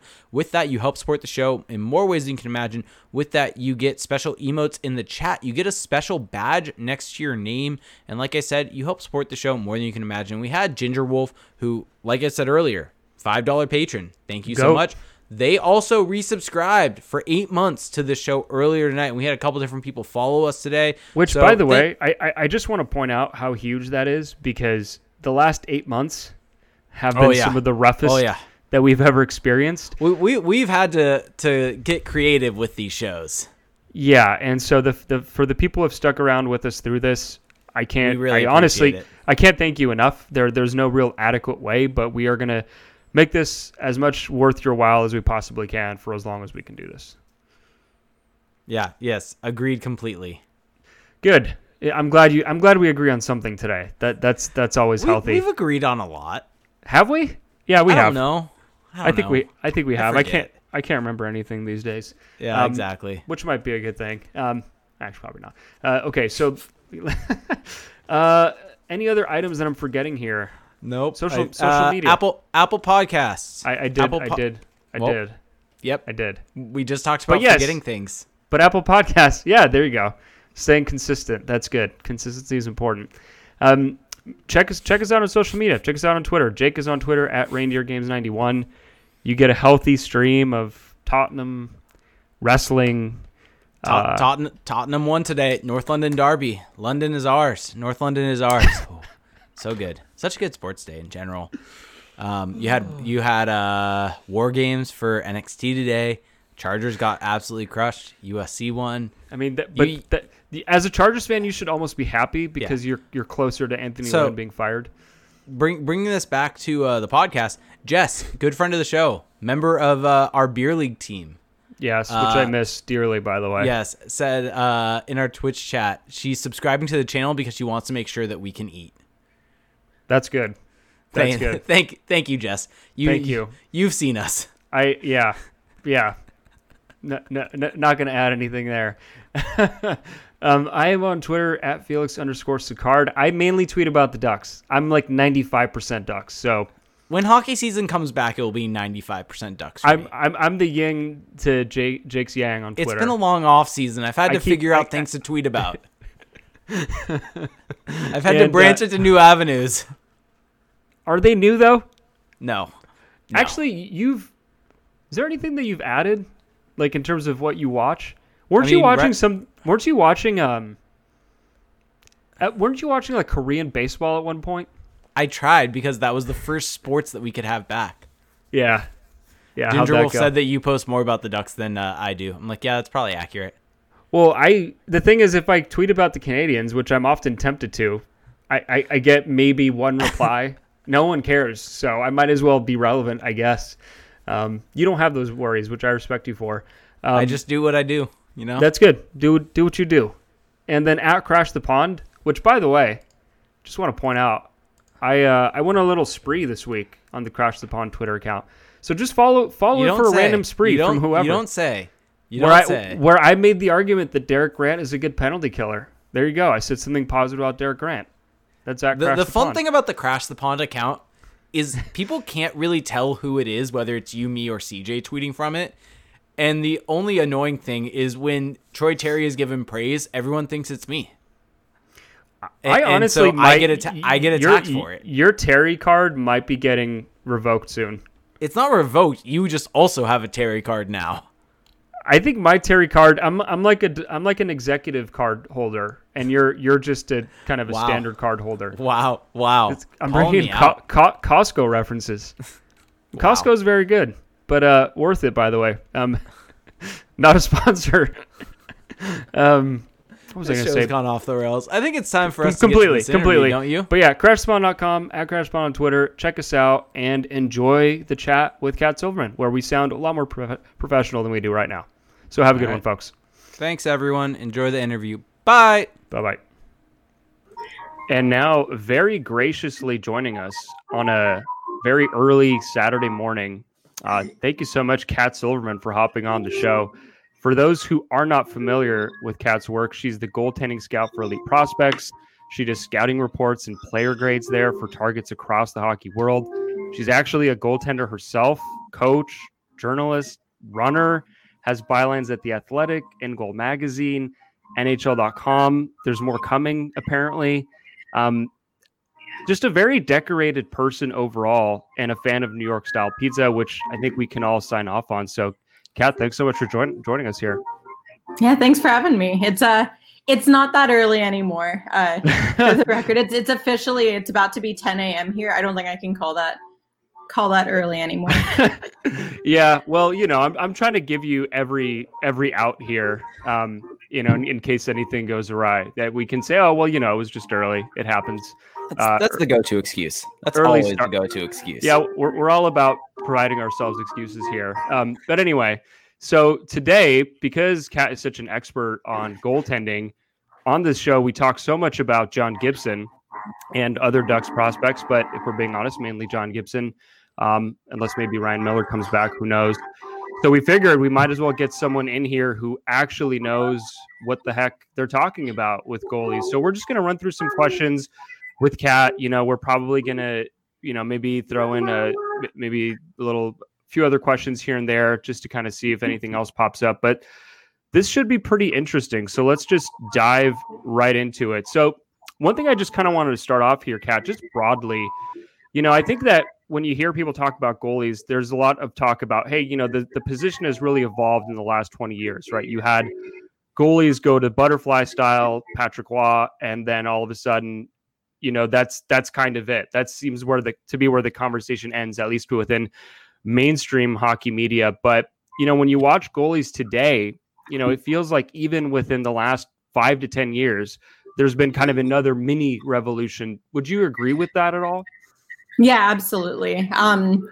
There was obviously, like you said, that main evolution where we moved from what we see in those old school videos where bless their hearts, but those goalies couldn't stop. They'd stop like half of the shots nowadays, playing the way they used to really having such a technically strong position. It's probably one of the most technically nuanced positions in hockey, and that's not necessarily biased. I think it's just it's tricky, and it's a game of percentages, of little tiny minute movements and calculations, and we did see that massive shift. And then over the last, like you said, 5 or 10 years, we saw another little shift where we saw these guys sort of move from it being this really remote or really robotic, sort of jerky, almost a stiff robotic set of movements to really bringing some creativity back into it, bringing in some influences from around the world. That's been, to me, the biggest sort of catalyst in the second movement, is we're seeing goaltending coaches that can work together through Zoom. They can work together through getting together and YouTube clips and Instagram and all of that. And so we're seeing all these influences coming together, and goalies are getting more creative because they now have 3 or 4 different options for every save selection that they could potentially make. And so we're seeing sort of a shift back in the direction of maybe a little bit more creativity, a little bit more fun. Can make some fans nervous, can make some goalie coaches nervous too, watching some of the things that goalies are doing now. But we're seeing them play the puck more. We're seeing them skate more. They're not just playing this drop down butterfly style as much as they did during that first evolution there. So what do you think kind of the biggest reason for that kind of changes? I know you mentioned goaltending coaches, and one of the things that pops in mind kind of with the Ducks specifically is kind of looking back at the Ducks had Francois Allaire for so many years as their goaltending consultant, and basically taught J.S. Giguère to play his way. And kind of, you mentioned he was kind of that more so get into the blocking position, be a bit more robotic, not as much kind of free flowing as we see with John Gibson nowadays. Do you think that's it, the goaltending coach? I know you mentioned that, but there's new blood coming in that came from a different era that are taking kind of that mold that Francois Allaire kind of taught and kind of now adjusting that to allow the more freedom guys to use their athleticism, basically. I think that's definitely part of it. We saw you'll still see a few scouting reports here and there where they call a goaltender a butterfly goaltender, which I think is super cute because they're all butterfly goaltenders now. There are no non-butterfly goaltenders. Yeah. Right. There are no stand-up guys left, except for like maybe Alex Stalock. But we're seeing that shift where all the goalies were playing the same way, and there had to be this upper hand somewhere. Otherwise some guys just weren't going to be able to thrive. And so I think that's part of the reason that we saw that shift. Everybody started playing the same butterfly style, and that drop down super robotic thing, it doesn't play to, like you said, the athleticism for some people. John Gibson's one of them. You see guys like Thatcher Demko, Andrei Vasilevsky, even coming in the next couple of years here, guys like Yaroslav Askarov, playing just that super robotic style doesn't really help them much. It doesn't play to their advantages. And so seeing these coaches sort of collaborate together to sort of sorry, my daughter just got mad that Shaun the Sheep was coming on instead of the other show she was watching. But no, sort of seeing that collaboration to help work with the natural strengths of these guys, the athleticism for some, and not so much athleticism as agility, seeing the guys who are more flexible, the ones who have more fluid movement, the ones who have more accurate hands versus more powerful leg movement, more explosive lateral movement, stuff like that. We're seeing the coaches start to incorporate that stuff just a little bit more. So, okay. Well, this is kind of a bit of an off the wall question, but what's the biggest equipment related change you've seen in the last few years? So this is just a nerd question, but I am curious about this. What was that again? I'm so sorry. No problem. What's the biggest equipment related change that you've seen in the last few years? If at all. That's so tough. There's it's actually, I was joking about this at my non-hockey related job a couple of days ago, when we were talking about the weight change. Because I coach both with hockey and running, and just the weight change technology in gear between both sports. Running shoes are now like a 16th of the weight that they used to be, and hockey equipment is too. So goalie pads, I still have my old Simmons Ultralights. Oh wow! And I weighed them on my regular scale just for funsies. I think it was at the end of last year when I was moving to a new place. I put them on the scale before I packed them up, and each one of those pads weighed like 9.6 pounds. And you look at the weight of the pads. Yeah, they're like bricks. And then you see the pads now, especially like the Bauer lines. Bond still to me is a little on the heavier side. CCM's a little heavier than Bauer. Brian certainly is, but the Bauer ones in particular, I think they're like under 4 pounds a piece. And so both pads combined is the weight of one of the pads that I have from probably only like 2004 or 2005. And so looking at that weight change, I mean, the other technology, the material that they use has changed a little bit. Some of the stitching to make it more or less durable. But the weight overall it's like night and day, putting on old equipment versus new. And that's kind of the same with skates too. But I think the skates are another conversation unto themselves. Yeah. They took that. Is that what you were thinking? I wanted to jump in on that real quick because I remember a couple years ago, it was VH came out with their one-piece skate, and I believe Ryan Miller was one of the first ones. And the biggest thing with him was I remember him saying he had different length legs, and so he used to have a spacer in one of his skates. I randomly remember reading this somewhere, and because of VH being able to make it as a one-piece, they made the holder a little bit taller for him. And so it was the first skate ever that he never had to have a spacer in. And he's like, the difference in that skate for that and was insane for him. So I was going to ask you about that with that one piece skate. How much of a difference does that actually make in terms of, I know on the surface level, it doesn't seem like it makes any difference, but for these guys at the absolute elite level, it seems like it might make some difference with that little bit of energy transfer coming a little bit quicker.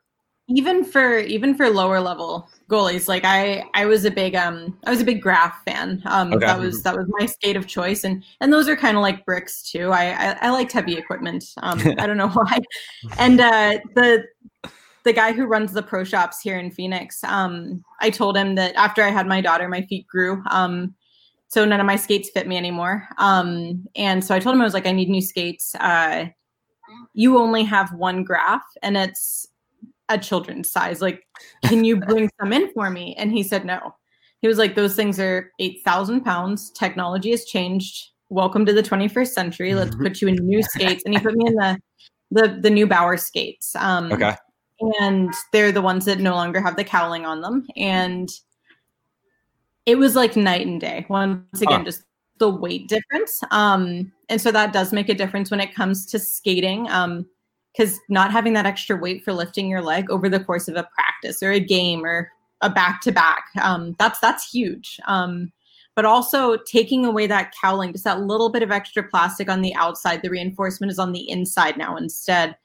And so when you drop into butterfly and you're then going to put your skate blade back down to push back off, you actually have a little bit of a lower angle to get up to the skate because you're not being propped up on the angle from that cowling. And so it actually does make a little bit of a difference with your angles as well, and the way that you're playing and where you feel for the ice, because you really have to have that instinctual knowledge of how far you need to move your leg to push off at the speed that you want to. And I was talking with Arizona Coyotes goalie Antti Ranta about that.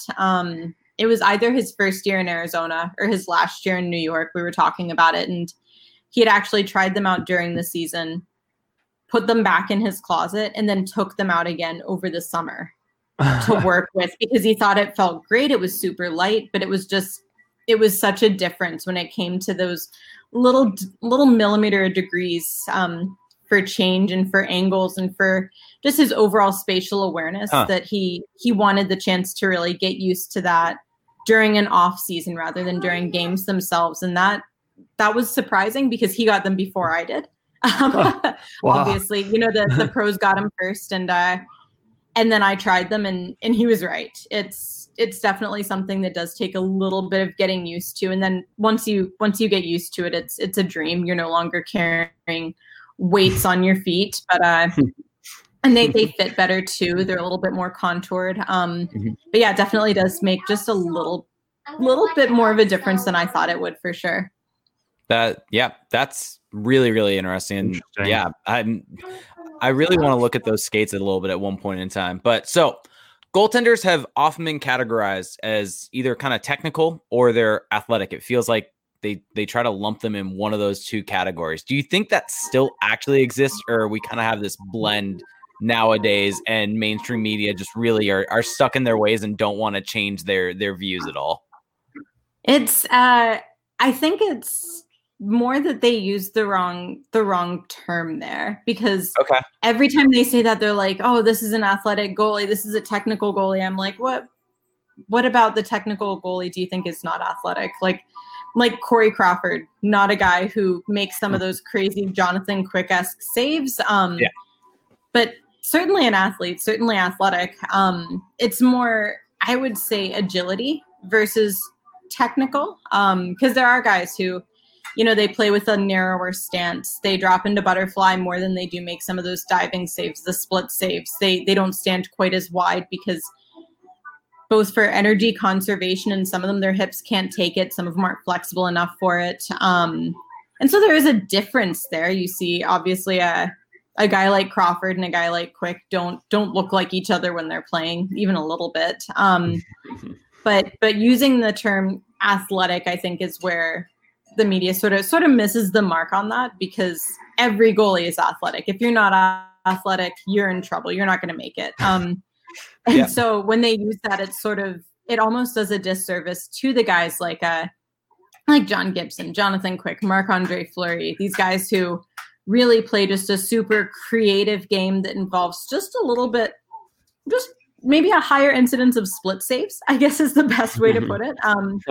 It does them a disservice to just say, oh, athletic, because there's a difference between being athletic and being flexible. And I think that's where they're sort of miscategorizing them a little bit. Yeah, we should just flip that and call them either unathletic or untechnical and see how that goes. Well, so you brought up John Gibson, and we should probably get to that at some point. So he is definitely an athletic goalie. I think that we can agree with that. I mean, is there, so how would you just describe like his game overall? Is there maybe an element of it that just the average fan, the average commentator, might not catch? What are we all kind of missing, or what are you seeing in his game just overall? I think he's very economical with his movement. I was on a podcast earlier in the summer, and I might have implied that he looks like he's baked all the time. That sounds accurate, honestly. As soon as I said it, I wound it back really fast and was like, please, on the record, I don't think John Gibson smokes weed. I was like, let me go on record as saying that. But no, he doesn't move unless he needs to. And he does play with that wider stance at times, and he does make those split saves because he can, but he doesn't move quite as much as, like, you compare him to a guy like Jonathan Quick, who's just right up the road in LA, who, if he's not moving side to side at all times, I think he might just combust. And so he's moving constantly. And then you see John Gibson, who, if he doesn't need to move, he doesn't. And so that almost makes it look sometimes, when he does allow a goal, like he's being lazy, but I think he's very conservative with his movement. And that's part of why I think he's continued to thrive over, what is it now, 3 seasons, almost 4 of being battered with 30 shots a night, 40 shots a night, something in that general range. And that's part of why towards the end of the game, you don't really see him slipping. You see some of those guys who really move all over the place if they have to play a back-to-back. I think Mike Smith is a great example. A guy who moves maybe a little more than he needs to. And does all right with the adrenaline for the first game. And then if he plays a back-to-back, he tanks it. That second game, he's done. And you don't really see that from a guy like John Gibson. So that's, to me, the biggest thing that stands out in his game is that he could play a back-to-back. I don't think it's being nice to him, but he could, and he'd do just fine. Yeah, just to quickly follow up on that, with Gibson, he does remind me of that goalie when you're growing up who's just really good and is playing at a lower level and just doesn't really need to try that hard, like in warm-ups. And he's just standing there pretending to get in his stance. But his personality is also very much like that. He's just a very laid back, doesn't really say a whole lot, at least to the media. So it is funny that that's kind of where your mind went initially, because that's just seems to be kind of who he is. Yeah. So, and it works for him apparently. So. Yep. And yeah, I mean, it's kind of funny because that is a complaint that some people have about him. So it's entertaining that you kind of keyed in on that, but that is honestly, like you said, kind of his trademark. And one of the things that makes him so great is his ability to kind of be a little bit more relaxed, not take everything so seriously, and kind of be more economical with his movement. So part of the reason though, last year though, now that we're on Gibson, that they were so bad last year is that he went from being a top 3 goalie in the league to, I mean, per GSAX, he was below average last year. Do you kind of have any feel for kind of what made this change happen? Was there a difference in his game? Was it one of the things we've speculated on is just after all of the years of facing 30 plus shots, it finally got to him last year, and it was more so an exhaustion type of thing. Is there anything that you kind of saw in his game that kind of led to that type of performance? What was the difference there? That would honestly be my best guess. We see it from every good goalie who faces huge workloads. We saw it from Braden Holtby, Frederick Anderson. He is no longer in Anaheim, but he's unfortunately facing the same situation where he's being vastly overworked up in Toronto, and then they're surprised when over the back half of the season, he no longer looks like a Vezina candidate. Back half of the season into the playoffs, he looks tired and he looks kind of sloppy, and his game just isn't where it used to be. And I didn't watch as much John Gibson as I used to. I used to watch most of the games that were on it at a time that I could, just because he was so much fun to watch. And it reached a point last year, as delicately as possible, where watching California NHL hockey was self-harm. It wasn't fun watching any of those 3 teams. And so I didn't watch nearly as much as I used to. But just the exhaustion. He looked a little sloppy on certain things. His timing was just a little bit off. And that's, even though he's good with his movement, I think there's a level of mental fatigue that comes from playing as many games as he does, and playing again against as many shots as he does, and playing behind the lack of structure that he did. Having such inconsistency, and not necessarily to the detriment of the players. That's not to insult the players that are on the Ducks right now. There's been a lot of turmoil, a lot of departures, a lot of young kids coming in. That's hard to, when you're the goaltender behind a very young team. Look at back east, what happened with Henrik Lundqvist. He had quite a few new additions to the team who weren't super experienced. The old ones were a little older. We saw the same thing in Chicago, and eventually that's just hard to keep up with mentally as a goaltender as well. Even if you play in a way that really keeps you as physically ready as you can be for that style of play, eventually it's hard to read it. And I think that's we'll see. Obviously, we didn't get a chance to see during the play-in round, like with Carey Price and Corey Crawford. They were guys who, after getting some extra rest, they came back for the playoffs and looked amazing. We unfortunately didn't get to see that from John Gibson because the Ducks did not make it. But we got, an extra rest after that too. It'll have been 9 months at this point, maybe 10 by the time he gets a chance to play another NHL game. And it's not rest through injury recovery. He's getting rest through legitimate rest. And I think we'll probably see him bounce back because of that. Yeah, there's going to be so many guys, I think, around the league who are going to benefit so much from that time off, because this is just so unprecedented. But, Jake did bring up the statistical element of this with GSAX, and that is a predominant component for our analysis when we talk about goalies here on the show, with those stats like Evolving Hockey's goals saved or expected. So for you, just personally, when you're scouting, or are there numbers that you prefer to look at when you're evaluating a goalie, either pro or amateur? And just in general, how do you think goalie analytics or statistics could be improved, or what's working there, what's not? Kind of what's your overall view there when it comes to goalie stats? Honestly, I think that they can be improved in every area, because it's easy to come up from ground level. Goalie stats they're terrible. And part of it's because, with no disrespect to Evolving Hockey and to some of the other publicly available data companies and trackers, the publicly accessible data on goaltenders is not super accurate. And I've been lucky enough to work with Elite Prospects and Ingoal Magazine, where we have access to some of the more privatized data. We have data from some of the companies that work.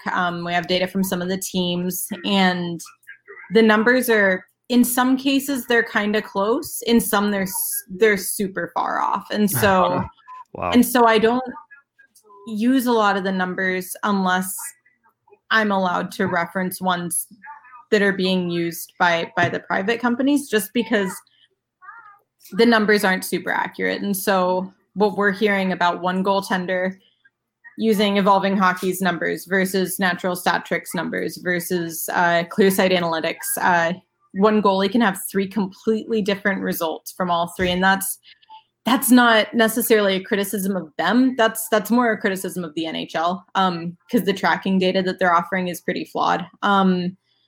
So yeah, everything can be improved there. It's hard to say which number I'd use, just because it's all wrong. Fair enough. Yeah. But looking at it, I try not to do it from a comparison standpoint, but at least from an individual standpoint. So looking at John Gibson's numbers over the course of a full season against himself, because if the data is being tracked inaccurately in Anaheim versus Chicago or Anaheim versus Minnesota through the NHL, at the very least, you're getting fairly consistent data for one goalie on his own team. And so you can at least look at how his numbers are ebbing and flowing and compared to prior seasons, so looking at his expected save percentage and stuff like that, you can kind of compare himself to himself. Mm-hmm. But comparing it to the other goaltenders, I found to be pretty tricky. And that's been, to me, one of the hardest parts about doing any sort of goaltending analysis is when you go to use the numbers, your hands are a little tied still. So I love that even in the NHL, it's just like in beer league, you can't rely on the shots being accurate when you're looking at stats. Like, how is this still an issue when you get to the highest level? It's amazing. We'll sit there at Coyotes games, and I've sat there at some games in other arenas too. So it's not just the guys at Gila River, not to call them out. But we'll sit there, and the shots that are showing up on the scoreboard are completely different from the numbers that people are seeing on the TV screen. And then they're different from the ones that are listed on the NHL website. And it'll take like 20 minutes for it to finally like come together and have like a universally, I think it was this past season. It was either this past season or the one prior. We were sitting there and we watched as the scoreboard started taking shots away in real time during a period. against it was either against the Coyotes goalie or against the opponent. And we just kept watching the shot count get lower and lower. And we were like, what is happening? It just kept going down. And finally it went down, I think a total of like 4 or 5 shots in the first 5 minutes of the game. And that to me is just, it makes it very hard to accurately compare goaltenders, especially when we're using the live tracking data. Like when we're looking at, I'll use it like the game flow charts from Natural Stat Trick and stuff like that. They're awesome tools, but they're still not super accurate, and that's not their fault. That's the NHL's fault. So yeah, that's fair. Sounds about right. So kind of I want to piggyback off this question though. Speaking of analysis, what's your biggest pet peeve when it comes to like national broadcasters in the way, or even local broadcasters? I mean, the Ducks, they have Brian Hayward, who's a former NHL goalie, as their color commentator. What's your biggest pet peeve in terms of what you hear them talk about in terms of analyzing goaltending, and kind of what needs to be done on the national level, local level to kind of better the analysis that we all hear on TV? Because I mean, as a Ducks fan, my biggest issue is that that's the person that the majority of the fans use to inform themselves. And so the only way that you can get a better fan base, more educated fan base, is with better analysis on television. And so what do you think kind of needs to be done on that aspect, or what do you think needs to be improved? It's hard because from color commentator to color commentator, there's a lot of variance there. Sure. I think that the golden standard, honestly, not to make Ducks fans mad, but is the Kings. The Kings color commentators do a really good job. And that covering the Coyotes was very hard to admit.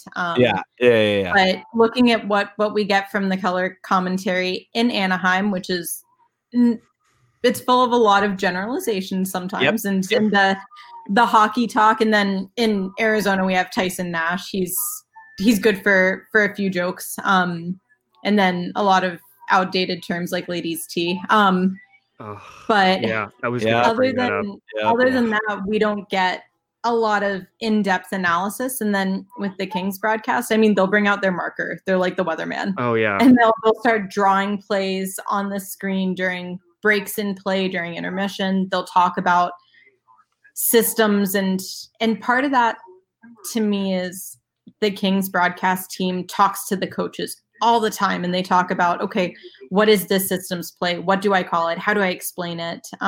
You see it, I think it's Philadelphia, because they get Brian Boucher a lot. Okay, as one of their commentators, and he does the same thing. He'll talk about some of that breakdown of systems and plays and save selections, and that takes homework. You know, you have to, even if you played the position. In Tyson's case, 5 or 10 years ago. In Hayward's case, a while ago. 30, like that. 30. Even if you played at some point, you have to sort of humble yourself and talk to the coaches about what they're teaching right now, what the goaltender is working on, so you can say, this is the style they're playing. This is where they made a mistake. This is what they should be doing. And just learning. You have to sort of soak it up. I think we could stand to see a lot more of that when it comes to the broadcast teams. That's probably it. My biggest pet peeve is when they talk about huge saves. So tired of hearing about the huge saves. So tired of hearing about them, because usually the huge save is the one that shouldn't have happened in the first place. Right. You'll have a save that was just Jonathan Quick, a sloppy mistake. Yes, the Jonathan Quick saves are when they talk about him having the save of the year. I'm like, that's I'm happy for him. That's like dropping your baby and then managing to catch it before it falls on its head. Like, I guess that's a save of the year. Well, that's a great analogy right there. I mean, it's kind of a brutal one, but yeah, it's perfect though. It does the job. But yeah, that's kind of what drives me a little crazy, because that is, like you said, that's what a lot of fans get their analysis from. And so you'll see a more quiet goaltender sort of get ignored by the broadcast a little bit, because they're not doing anything overly crazy. They're just sort of there. They're making their routine saves, and then like Darcy Kemper makes some kind of hairy saves sometimes, and we'll hear, "Oh, that was a must save, beautiful play by him, saved the game for the team," and then you sort of follow that narrative, and it just that's my pet peeve. I could go on about that for a while, but it's getting better. We're seeing more improvement in that area from certain broadcasts. Yeah, I have so many thoughts on everything you just said, but I'll go with three things. So one, I think Hayward has gotten better over time. I think that a little bit. It kind of makes sense what you're saying, that because Jim Fox is a madman, but I think the best way possible for an analyst, because there's just nothing that he won't comment on, in terms of the systems and how the players are playing, which is good. That's what you want. And I think Hayward has kind of allowed himself to either do more homework or just kind of be a little more unfiltered. It's good there. But it is funny that you mentioned the big saves, because as someone who used to play goalie, I used to idolize the top 10 saves. That used to be, watching those top 10 saves on NHL.com was just, I loved watching those, because I thought that's what the great goalies do. And Right. now that it's been a few years, or going on many years, I haven't played it, I realized a lot of those saves are just kind of lucky, right? Not to bash goalies, but there's an open net, the guy happens to shoot it into his glove, or hits, shoots into the center of the net, and that manages to hit the goalie's pad. So it is funny that you mentioned that, because those saves are they're not bread and butter saves at all. But speaking of pet peeves, this is a big pet peeve, and 17-year-old me would hate to hear this, because I was a goalie who loved playing the puck, but I feel like nowadays, what's your view on goalies and their role playing the puck? Because it seems like with the game being so fast that it kind of does. You talked about Mike Smith, and no need to say much more there. So what's just kind of your view overall on goalies playing the puck? I think it can be done properly. Okay. It can be a benefit. We saw it in St. Louis. They're a team that, especially when they had Moose, when they had Brian Elliott there, that's a team that really used their goaltender as a part of their defensive breakout strategy. They didn't always let the goaltender, fly out of their crease. They didn't go out to the face-off dot, but they were the one who was expected to retrieve the puck from behind the net and then send it back up the boards. And that's something that they worked on in practice. And then in contrast, the Coyotes are a team that does not do that anymore. Rest in peace, Mike Smith. When they brought Darcy Kemper and Antti Raanta, and I've talked with both of them about it, that's the team strategy is goaltender does not go behind the net unless no one else is there. You can go back there if you're trying to kill a little bit of, if you're trying to, speed the game up a little bit. You don't want to wait for your players to come all the way back and loop around. But if the play is in your end, the players are the ones who go behind the net to retrieve the puck. And those are established systems for St. Louis versus Arizona. And I think both teams do a good job when they do play the puck, because they know what they're supposed to be doing. We see Corey Crawford's a guy who's an underrated puck player, in my opinion. Oh. Henrik Lundqvist is not. And so guys who have a clear set system, who have worked on it with their defenders, who know exactly what they're trying to do, I think that's okay. Because you're essentially adding an extra guy out there who knows how to handle the puck properly. So you're getting 3 defenders in your own zone essentially. But then you have guys like Mike Smith, who there is no rhyme or reason to when he plays the puck. There is no parameter set for how far he will go to play the puck. And there's no real concision between where he plays the puck, and he can do it really well. I know that Kevin Woodley at In Goal Magazine actually gave us some of the data, and the net positive for Mike Smith playing the puck in terms of controlled zone exits was higher than the number of goals he allowed, but that is a really low bar to me. But wouldn't a goal be much worse? One goal be much worse than 10 successful zone exits be good? Anyway, sorry. This is a pet peeve. When they broke it down, I think that technically his playing the puck was a net gain. Okay. I do not agree. I don't agree with that. Oh, I don't trust the numbers on that at all. I think it's I think that even if it looks like it's working, you have to consider the confidence level it gives your teammates. And I am not super positive that Mike Smith's teammates are confident How can that he's anyone going be? to play the puck the right way. Because we've seen him how many times in the last 2 years alone go behind the net to play the puck, do it wrong, or try and body a guy off the puck, which is not his job, and then essentially allow an empty net. I know he did it on Jarome Iginla's number retirement night in Calgary. He ruined that night for Calgary fans.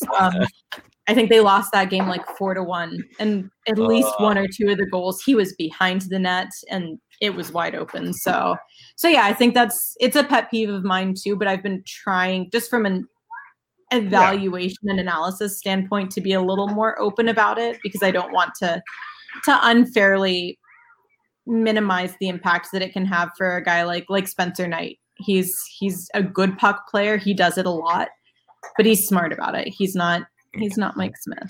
Yeah, but come on, Mike Smith scored an empty net goal. He has to be a great puck player, right? He also scored a goal with his butt, so I think that's balanced. Yeah. That says it all. Yeah.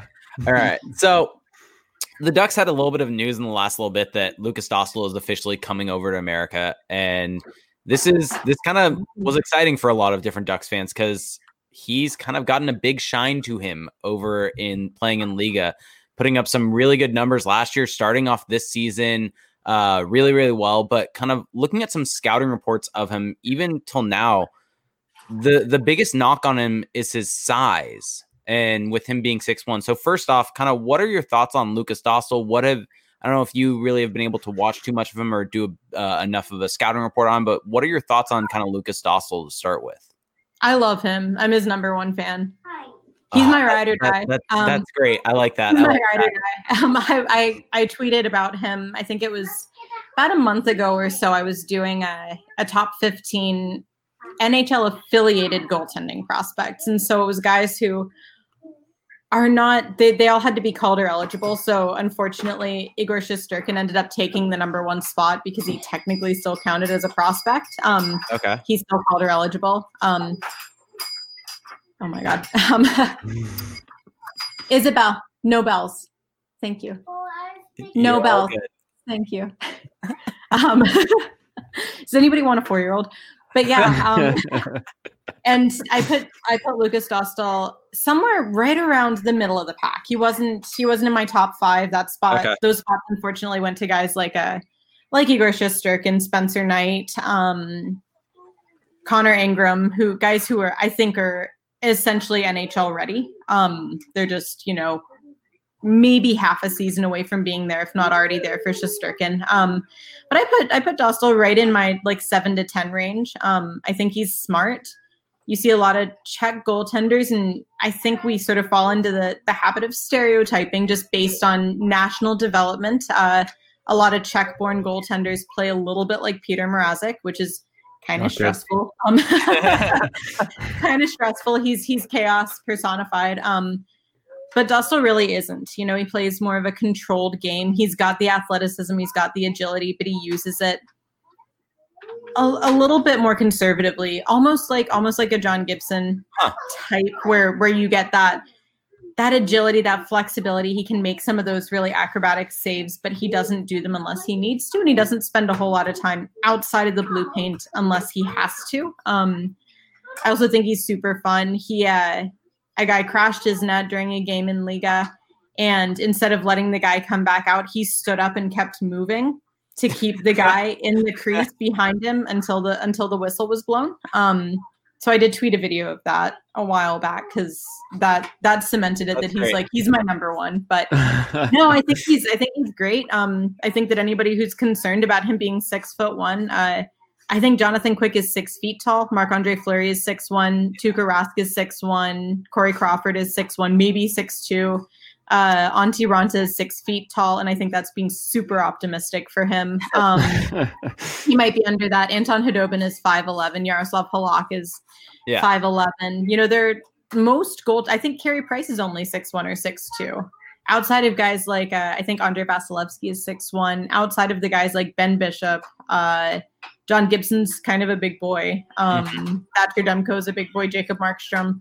They're big goaltenders, but the majority of them are in that 6'1" to 6'2" range. And if he's half an inch off on these guys that are 6'2", oh no. Yeah, size issues.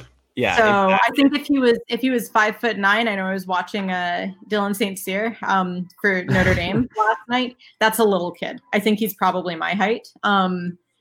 That's a concern. That's the height where you have to kind of wonder if he's going to thrive at the NHL level. But for a guy who's 6'1", I mean, that's the average height for goaltenders. Anyone who's worried about that is getting worried about the wrong things for the moment. So that makes complete sense. Out of curiosity, where do you project Lukas Dostal to kind of end up if you had to right now? Do you think he becomes an NHL starter? Winner. A what? 6-time Vezina winner. I'm kidding. I like it. No, it's sad now. No, it's on this podcast. We're going with Ducks fans. Here comes your 6-time Vezina winner. No, I think I have him for elite prospects. I know we're doing our player rankings and our grades right now, and I don't remember exactly what I have him as. They have a scale of 1 to 9. 9 is the best goaltender in the league, like a generational talent. The only guy who I have listed there right now is Yaroslav Askarov. Spencer Knight is an 8. Dominic Bass, who's a Chicago Blackhawks prospect who can't skate. He's currently a 2.5. So I think I have Dostal ranked at about a 7 or 7.5. Okay. So seems good. A quality NHL tandem or starter. I think he's very clearly going to establish himself in the NHL unless he takes a major step back when he hits North America, which I don't really see happening. And then I have him as the team's projection, where I realistically see the team using him. I think he'd probably end up sitting sort of second fiddle to John Gibson, but potentially shifting into that starting role unless they bring in someone else that they value higher than him in the next couple of years, which at the moment, with no disrespect to Anthony Stolarz, who's the nicest guy in the world. I love him to death. Great interview. I don't think he's the goalie of their future. So I would assume that Dostal is who they currently have projected as their heir apparent right there. So. Yeah. That makes sense. And I mean, we've talked about it a bunch. Stolarz at this point looks like he may be the NHL backup this season, pending how Ryan Miller plays out. As long as Ryan Miller doesn't come back, Yeah, and then Dostal being the starter in the AHL probably is kind of where it looks like. Yeah. It's probably going. Yeah, well, for a while it was supposed to be Ole Eriksson-Ek. That was the heir apparent for the Ducks, and that he makes me a little nervous. That went how it went. So he's okay. But no, I think we've got more of a structured game for Lukas Dostal. I think he's a little bit more technically sound, and I think he reads the game a little bit faster. That's with a lot of I think about half of the Czech prospects that it look like NHL projection guys. About half of them play like Dostal, where they have more of a technical game with a really good read, and then the other half play like Peter Mrazek, where they have more agility. Their reaction speed is elite. I'd put them in the top, 1% in terms of reaction speed, but their game read is not where it should be. And the game structure in the Czech Republic is just a little different from North America. So they read the game just a little bit different. Sometimes they have to play catch up on the plays, but that's not something I've seen from Dostal. Okay. He rocks. Yeah, well, it is funny that Dostal has become this elite prospect, because I remember just watching him in training camp last year, the year before. He always just stood out as this is how a goalie probably should be playing, just in general, just sound, not too crazy. And so it's nice to see that story unfold. But it is interesting because reading the Eric Stevens article at The Athletic, the big profile on Dostal, how you had at least a couple of people, if not 3 people, say, oh yeah, worried about the size. And it's silly. It really is silly. But anyway, Jake, did you have anything else you wanted to hit? I think that's it from me. Okay. Well, I have a last one for you before we get out of here. Gibson in shootouts, and also sometimes in games, but really in shootouts, has tended to use the 2-pad stack poke check or the flying poke check, however you want to describe it. Is that a good safe selection? Oh, I don't know. I don't know if good is the right word. I grew up a big Johnny Bauer fan.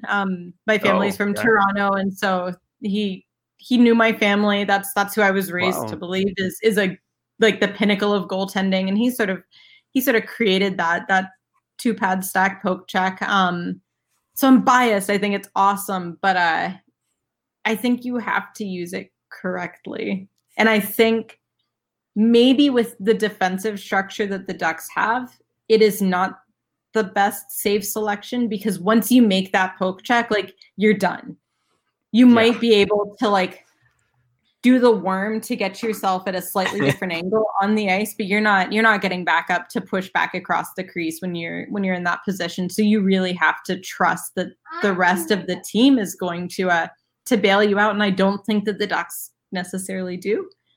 But no, as long as you're mixing it up in the shootout and you don't sort of cheat and project that you're going to do it too often, because then guys are going to know you're doing it and sort of dance around it.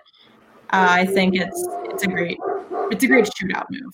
I wouldn't necessarily use it in too many games. Yeah, I think there was a shootout where he did it twice. So, and I think they asked him about it, or they asked the goalie coach about it, and they said that he's just having fun out there, fighting off boredom. So there you go. It makes sense. It makes complete sense. Well, Kat, this was an absolute pleasure. This was a lot of fun. Just getting into goaltending. I feel better for this. So before we head on now, why don't you just let people know where they can find you, what you're up to? Just plug some stuff here. Yeah, they can find me on Twitter at I think it's at Kat M. Silverman. And I have a couple. We're doing our team prospect profiles for elite prospects right now. I am not in charge of any particular team right now. I'm just doing the goalies, but so for each team, if they have a goalie ranked in their top prospects, I'm doing the scouting reports on those. I do have the team yearbook for McKeen's Hockey is coming out in the next couple of days here. And so I'm sort of breaking down. We're about to see my child. Yes. Making an appearance at the end of the show. The first 4-person pod. There we go. There she is. I'll be breaking down what each team's tandem looks like, which I currently have just like an anxious face emoji for the Ducks, because I did my John Gibson one, and then I don't know who's going to be their number 2. But yeah, I have those coming up, and then a couple other things down the pipeline, but those are a little ways off. So. Well, hey, thanks so much for having us. Maybe we'll do this again in the future once Lukas Dostal has just claimed his 6th Vezina trophy. We'll see, or maybe just his first. Who knows? I guess we'll have plenty of opportunities there. But thanks everybody for listening. So I think we're going to put this in. Jake, you said we're going to plug this into the episode, the recorded version. Yep, okay. Yep. So I don't have to do all the plugs. All right. Well, hey, thanks so much for coming on. Thank you. Bye.